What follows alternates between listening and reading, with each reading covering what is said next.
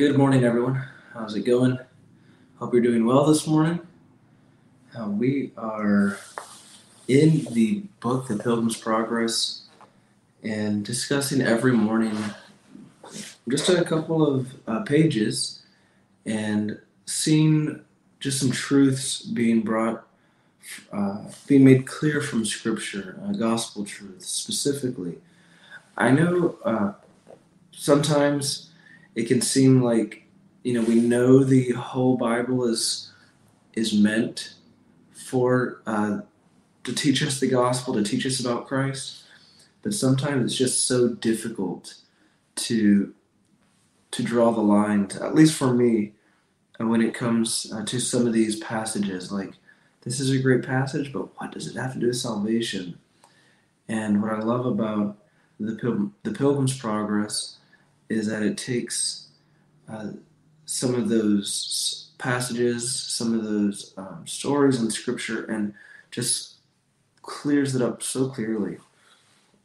Anyway, so that's what we'll be picking up this morning. We'll be picking up where Faith and Christian, they've just met up. They're talking about where they've come from, what God has done in their life, where God brought them from, and that's where we're going to pick up this morning. So Faith tells him about how, he saw the same lions that Christian did, but it was during the day, so he didn't stop like Christian did and fall asleep. Faithful had his own struggles that he had to go through. I think that's something that we take for granted or we don't necessarily consider sometimes, that the trials and tests that God has for us are not necessarily what God puts through for everyone. So it's important to remember that and to listen to other Christians, to listen to their struggles, their trials, and realize that sometimes the lessons that God has put through their life aren't the same lessons that God puts through ours, which is what we'll see over and over again. And that's what I love about this dialogue from this point on between Christian and Faithful, because we begin to see that the difference of some things Christian runs into that you run into, and some things he doesn't, that Faithful has to deal with. Like this temptation of lust that he had to go through. Faithful didn't have to deal with that, Christian didn't have to deal with that, but Faithful did. So here he goes. He says,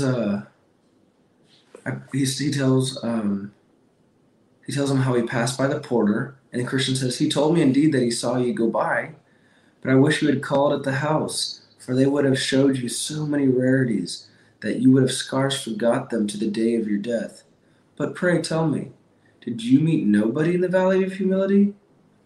"Well, yes," said Faithful, I met with one person named Discontent, who would willingly have persuaded me to go back again with him. His reason was, for that the valley was altogether without honor.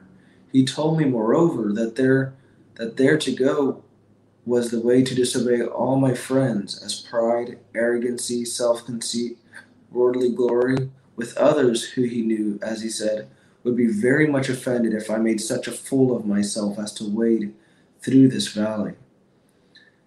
So these are some pictures that Faithful had to go through the same valley of humility. The valley of humility is no fun, and as this other friend that Faithful runs into says, "Hey, if you go down there, you're going to be ashamed.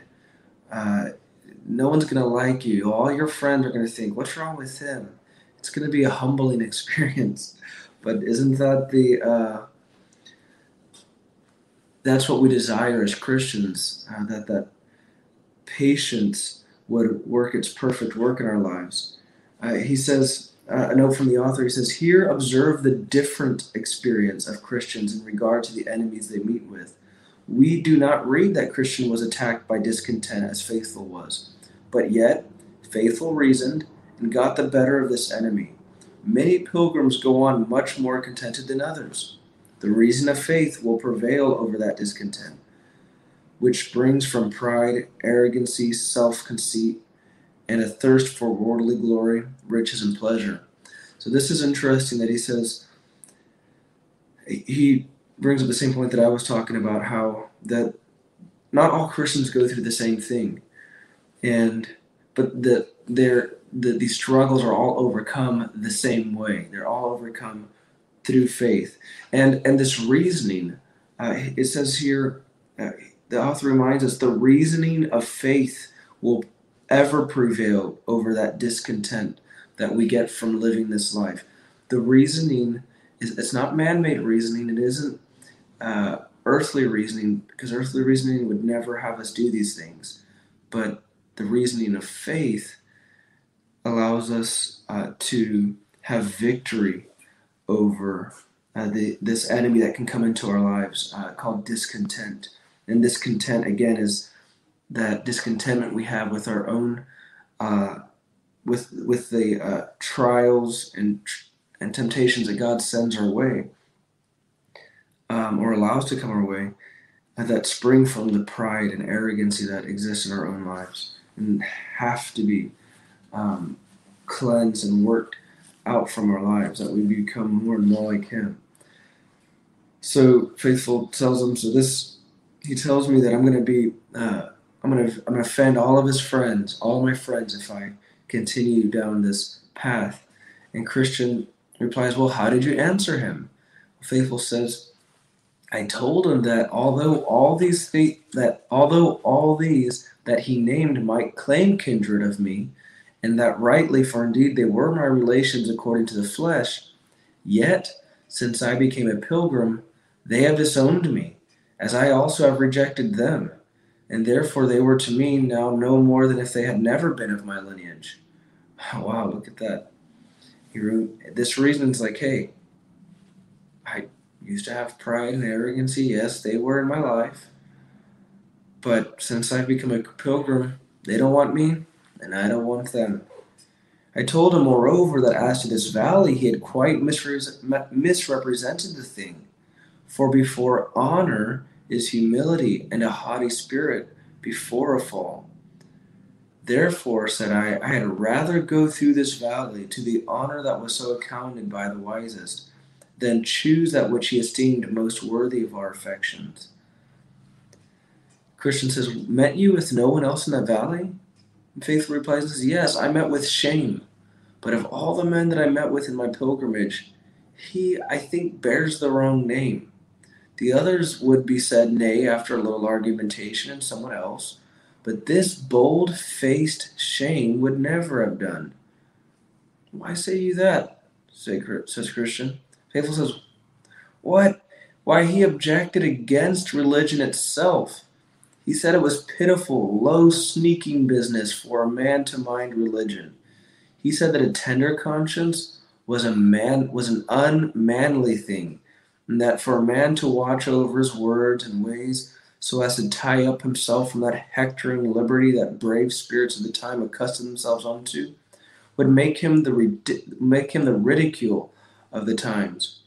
He objected also that few of the mighty, rich, or wise were ever, of my opinion, nor any of them neither, before they were persuaded to be fools, and to be of a voluntary fondness, to venture the loss of all for nobody knows what. So this person that he meets, Shame, is a little bit bold-faced and says, religion, that's for the weak-minded. We've seen these people. You've heard them. Religion's for, and of course we're speaking now of this relationship with God. When it comes to religion, this pure religion, undefiled before God. He said that to watch how you act around people, that's weak. That's weak. We have some references here to 1 Corinthians 2, verse 26, and chapters 3 and verse 8, and Philippians 3, 7 and 9. Let me see. I don't think I can. I'm using my phone to stream this, so I'm not sure if this will work. Let's see. No, it's not. Okay. So we do have some references here Uh, so 1 Corinthians 2:26, chapter 3 and verse 8, and Philippians 3:7 and 9, and then John 7 verse 48.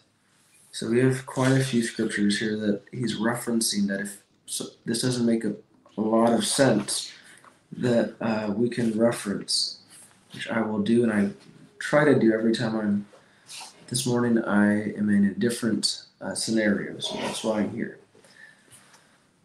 Alrighty, and we'll finish up a little bit early today. He says, he's talking about this conversation that he's having with shame. He says, shame moreover objected the base and low estate and condition of those that were chiefly the pilgrims of the times in which they lived. Also their ignorance and want of understanding in all natural science. He did hold me to it at that rate also about great many more things than here I relate, as that it was a shame to sit whining and mourning under a sermon, and a shame to come sighing and groaning home, that it was a shame to ask my neighbor for forgiveness for petty faults, or to make restitution where I have taken from any. He said also that religion made a man grow strange to the great, because of a few vices, which he called by finer names, and made him own and respect the base, because of the same religious fraternity. And is this, said he, a shame? And we have a note from the author, and we'll finish here. He says, nothing can be a stronger proof that we have lost the image of God than that shame which is natural to us concerning the things of God. This shame, joined to the shame of man, is a very powerful enemy to God's truths, Christ's glory, and our soul's comfort. Better at once get out of our pain by declaring boldly for Christ and his cause than to stand shivering on the brink of our profession, ever dreading the loss of our good name and reputation.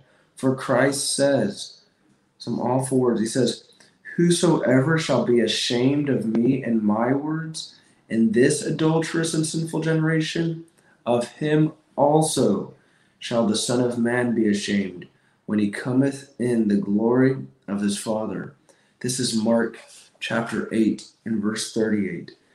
It is one thing to be attacked by shame, and another to be conquered by it. And what a truth that is. This thing to be ashamed of Christ and be ashamed of what God has given us is a huge enemy.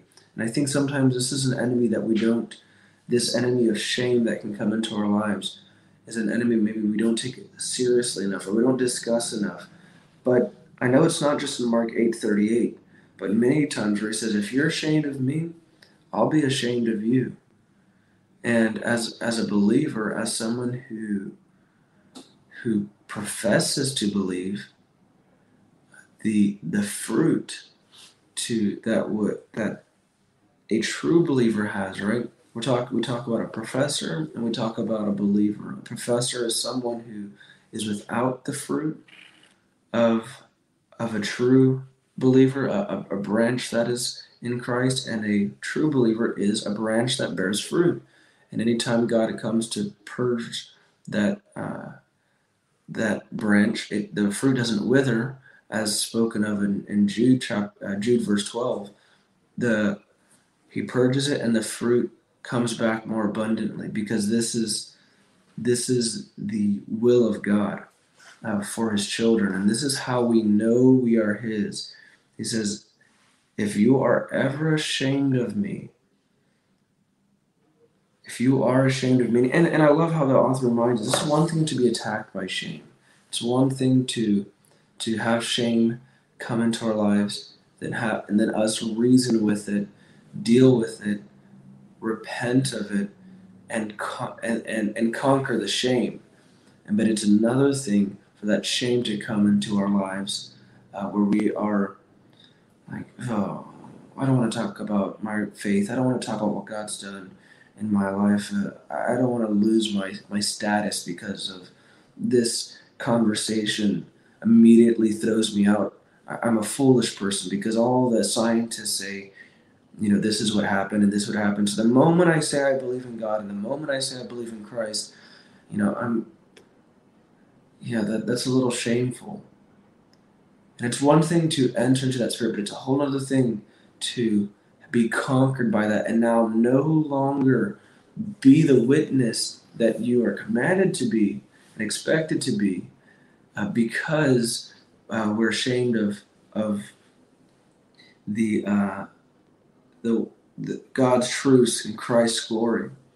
So it's a great thing to be reminded of today. There are people out there today who will be attacked by shame. It might be you, it could be myself, who have an opportunity to be bold about Christ, to be bold about our faith, but because for whatever reason, as he says, whether it's because you're afraid someone might think you're weak, someone might think that it's unmanly to have a tender conscience. It's not what rich people do. It's not what wise people do. Okay? It's what that struggle to be bold about our faith is a real thing. Would you today take up the challenge that when the opportunity comes to either be bold or to retreat in shame about Christ, instead of doing the natural thing, pray that God would give you that boldness and that comfort, and that He would give you that confidence in Him. I believe it's in Hebrews. I believe it's in Hebrews 10:35 or 11:35, where he says that cast not away therefore your confidence, which hath great recompense of reward. And that is the antithesis to this warning of, if you are ashamed of me, I will be ashamed of you. So it's, again, I love the reminder here from the author. It's one thing to be attacked by shame. It's one thing to have shame enter into your spirit for a moment, but do not let it conquer you. May you tackle that shame with Scripture, with a relationship with God, and boldly proclaim who Christ is and what He has done and what He is doing in your life.